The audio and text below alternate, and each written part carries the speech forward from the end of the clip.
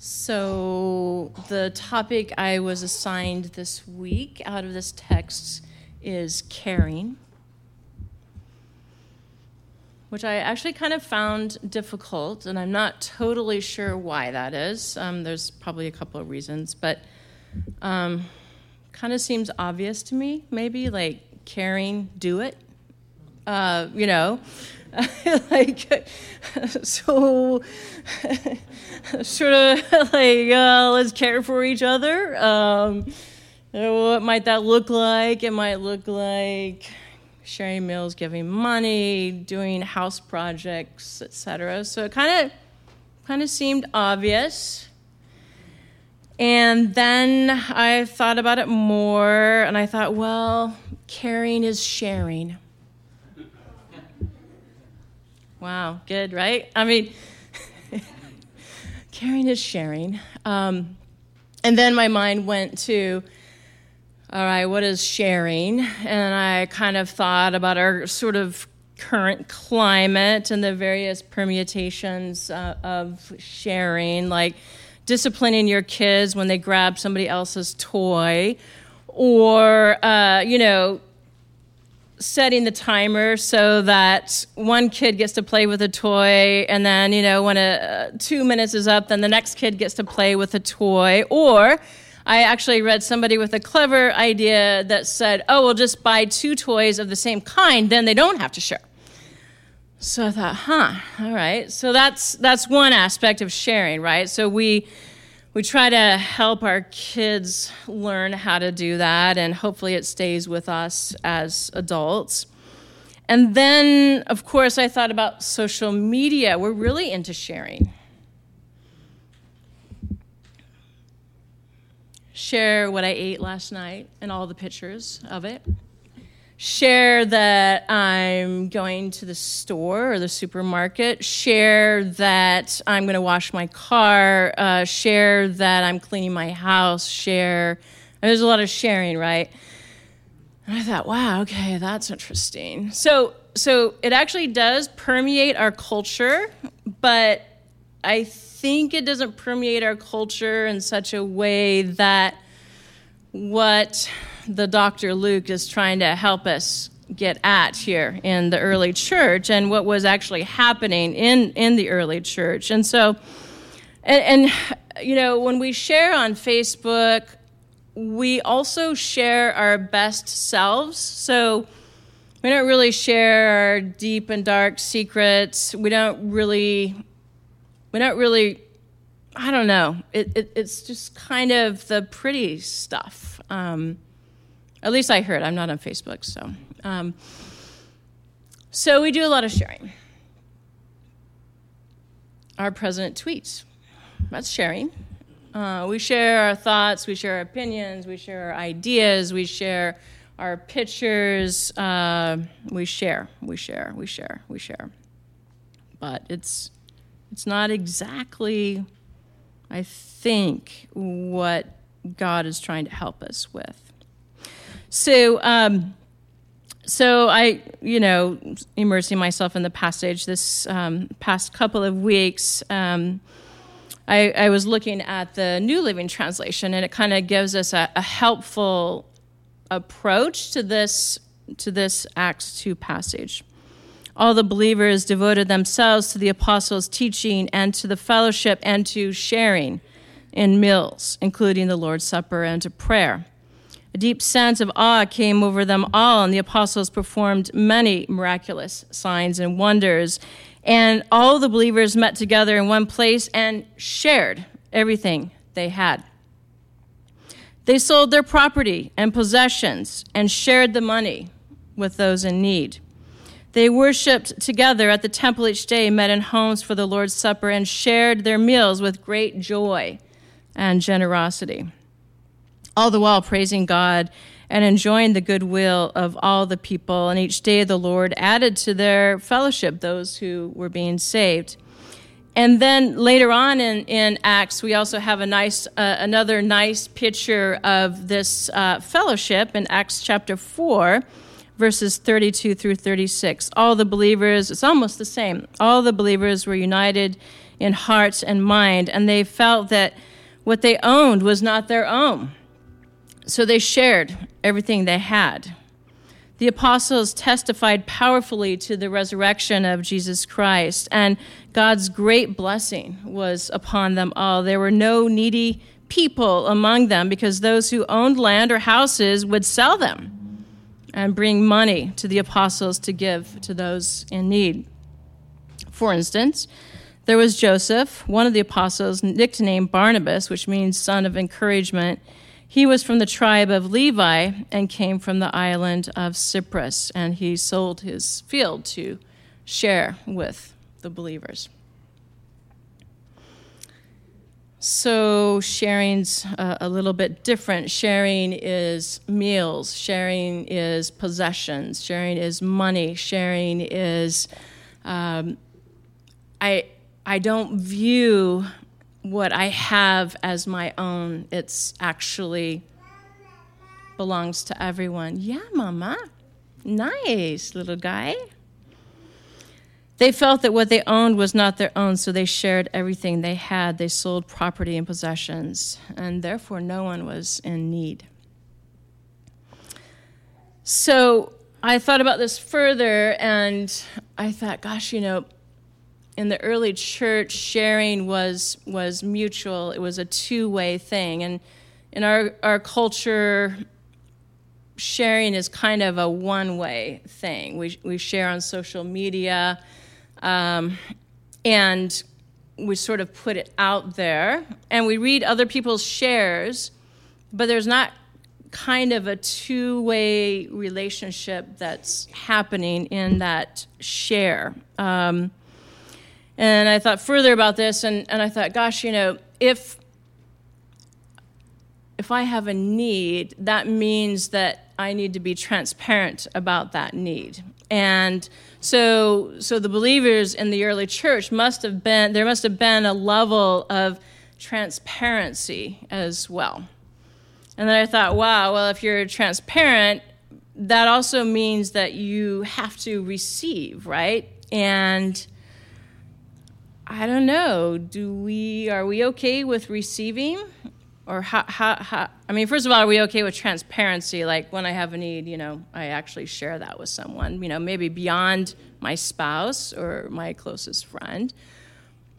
And then if somebody meets that need, am I okay to receive that and take it? And then of course, obviously, am I okay to give? So obviously, there's a sense in which there's this mutuality, there's transparency. It's a two-way street. It's I'm okay to receive. I have a humility that, and I think that's the kind of vulnerable and scary thing, especially when we're pressed to show our best self in whatever situation we're in, whether social media or just sitting here in our nice pews.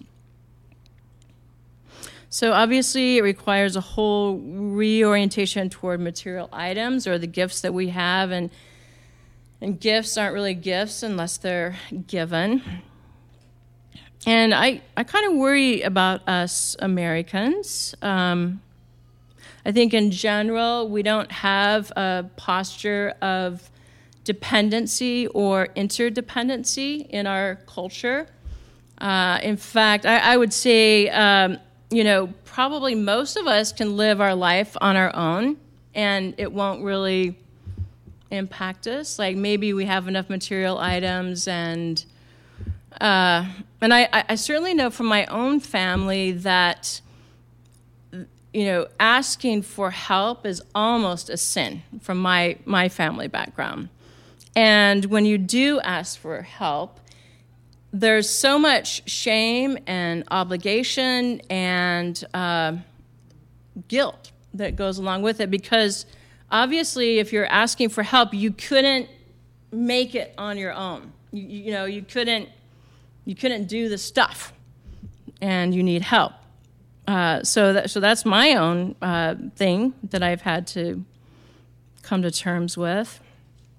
And I think our lack of interdependence leaves our souls poor and hidden and isolated and fearful. And it leaves the needy on the streets.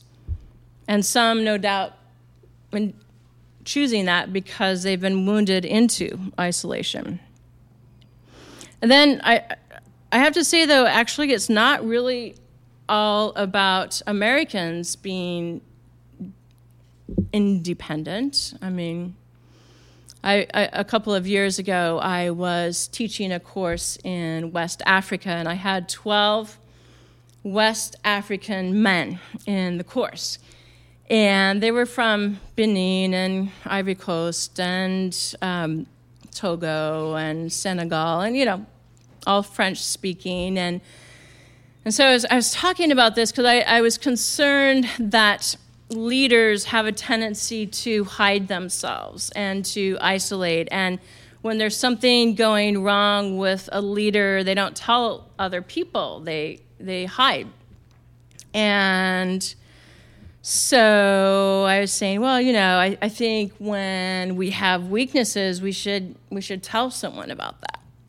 And this is all through translation. And they said, well, Dr. Shelley, you don't understand. It's not our culture to share weaknesses. I'm like, yeah, I get it. I said, but, isn't it kind of the essence of the gospel that we need God and that we, that we depend on God? So I tried the, kind of the theological route first. And they said, yeah, that's fine. We can talk to God. I said, well, so I was really trying to push it.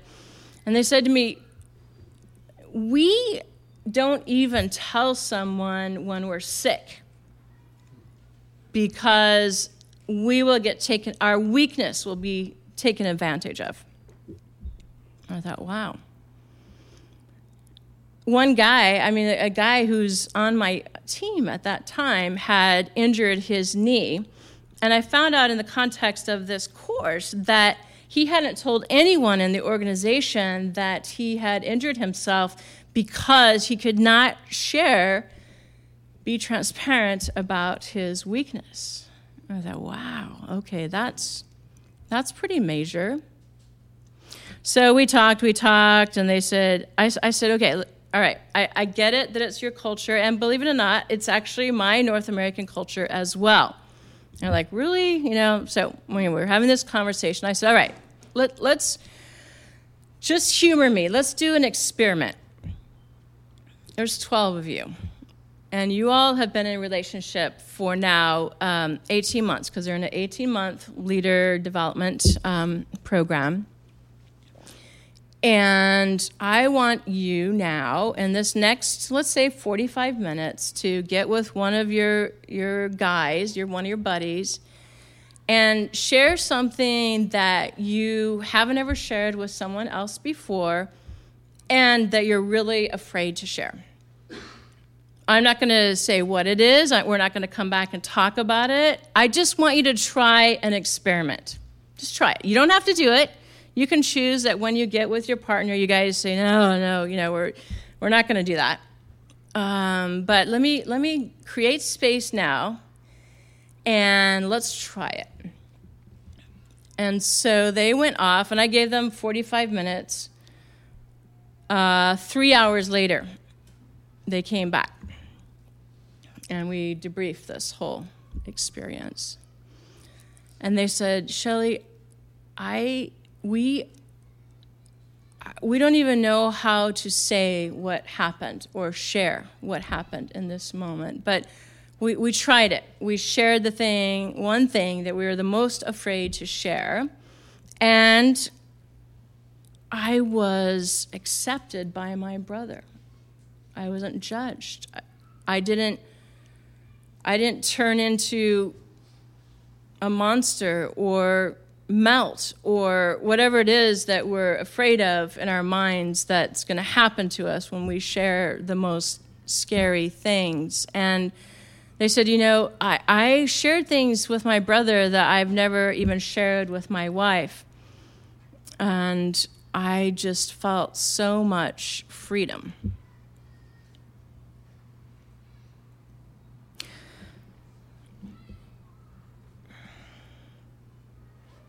kind of makes sense that hiding is universal, right? Because if we go back to Genesis 3, that is actually how human beings respond to sin and pain. They hide, they isolate, they blame.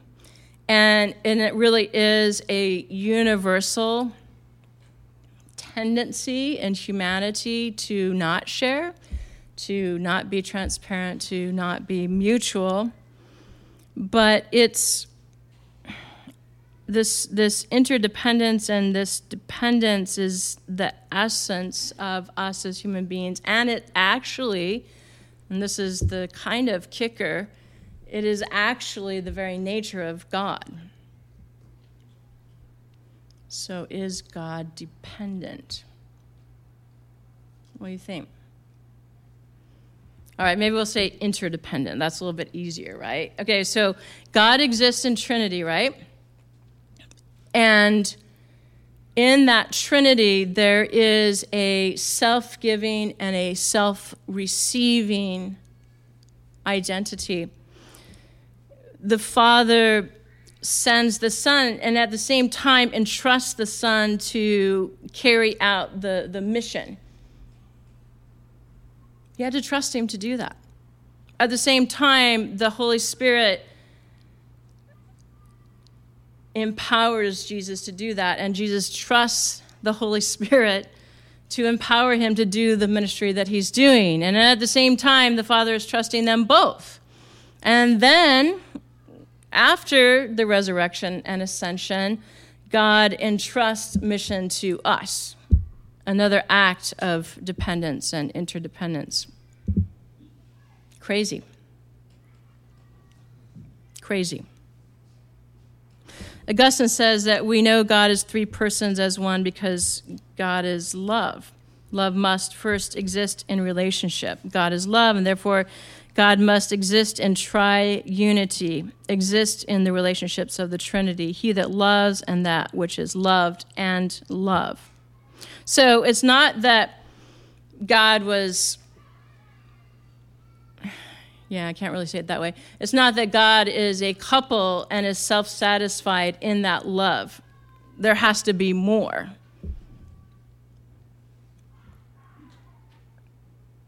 It's not just a couple meeting each other's needs, but it's three united in mission and fully trusting and entrusting aspects of that mission to other persons and sharing the overall mission.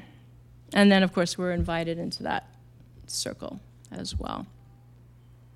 To be a person is to be made in the image of God. That is the heart of the matter. If God is a communion of persons inseparably related, then it is in our relatedness to others that our being human consists. So I think the mindset that God is asking us to enter into here is a mindset of interdependence and of dependence. And obviously a mindset of thinking what I have is not really my own, it's you all's. And vice versa. And then I think there's a number of practices that are required for this. And the first practice is transparency. Transparency is the only thing that can overcome our propensity towards hiddenness. It's the only thing that can overcome our propensity towards being alone in my struggles or my weaknesses or my pain. And then secondly, obviously giving. I mean, that seems pretty clear. Got to give. Billy Graham said, we're not cisterns made for hoarding, we are channels made for sharing. But then maybe more difficultly, the other practice is receiving. You have to receive the love and the care and the gifts and the advice, the challenge, the love of the people of God that God has given us to be with. Do you find it easier to give or receive? Somebody told me once that there are givers and receivers. I find it easier to give. I don't find it really that easy to receive.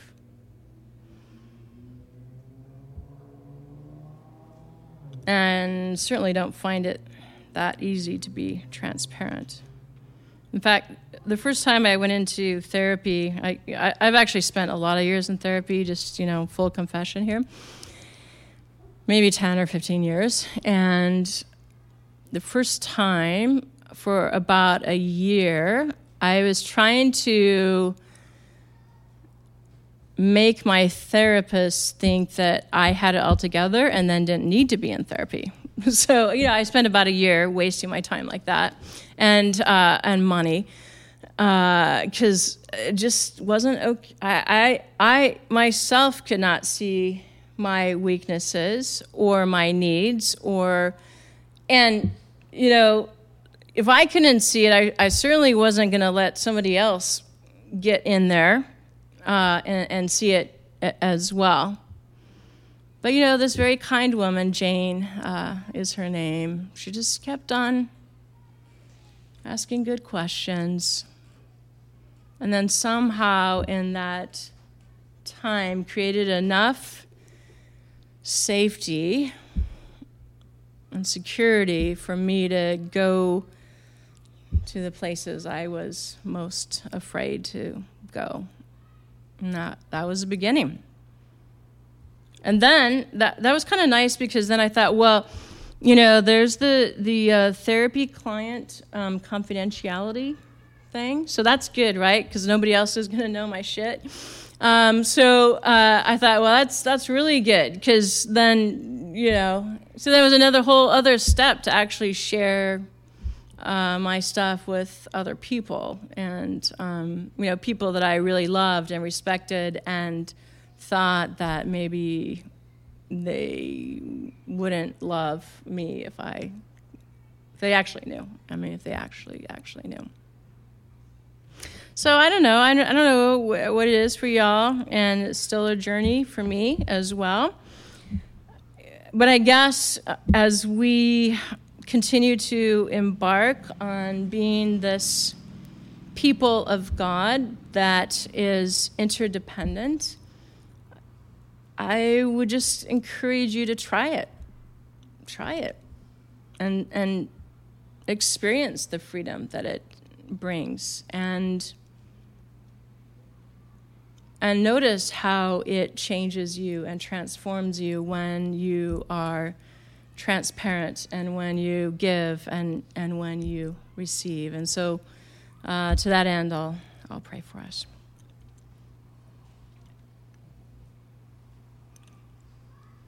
I think, Papa, this is probably the thing that makes us as Christians the most different from any other philosophy, entity, religion, is that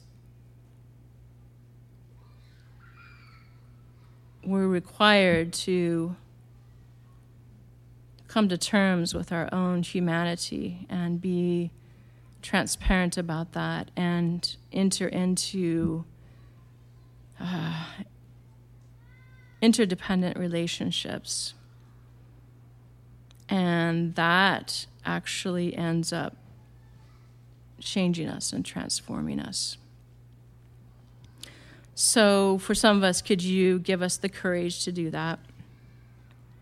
Beyond what we've done before, beyond our spouses or beyond our best bud. And could you help us to then be a safe and a loving, receiving entity for those things?